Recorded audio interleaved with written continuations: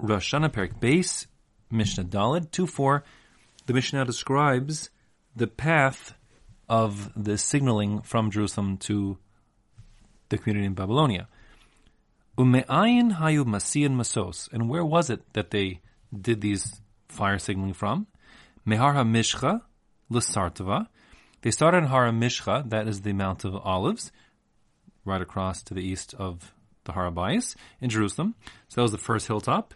Then it would move northwards. The exact identification of these different mountains as we go is not clear, but the general idea is presumed to be moving up the country of Israel from Jerusalem to the Galil, ending up presumably in the mountains near Hermon, on the what's today the Lebanese-Syrian border, and then somehow across the east towards Bavel.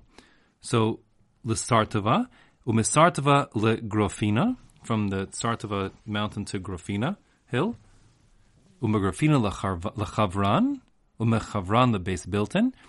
From Chavran to Beis Bilton is said to be the signaling area that's closest to Bavel, modern-day Iraq. Beis Bilton lo zazu misham. From Beis Bilton, they didn't move from there. They waved their fire signal. Elamolech umevi malu morid. They would just wave it back and forth. Ad shahaya roe kol hagola lefanav k'maduras eish. Those people wouldn't leave that spot until they saw the whole area before them, referred to as Kol HaGola, or the exile literally, lit up like a bonfire.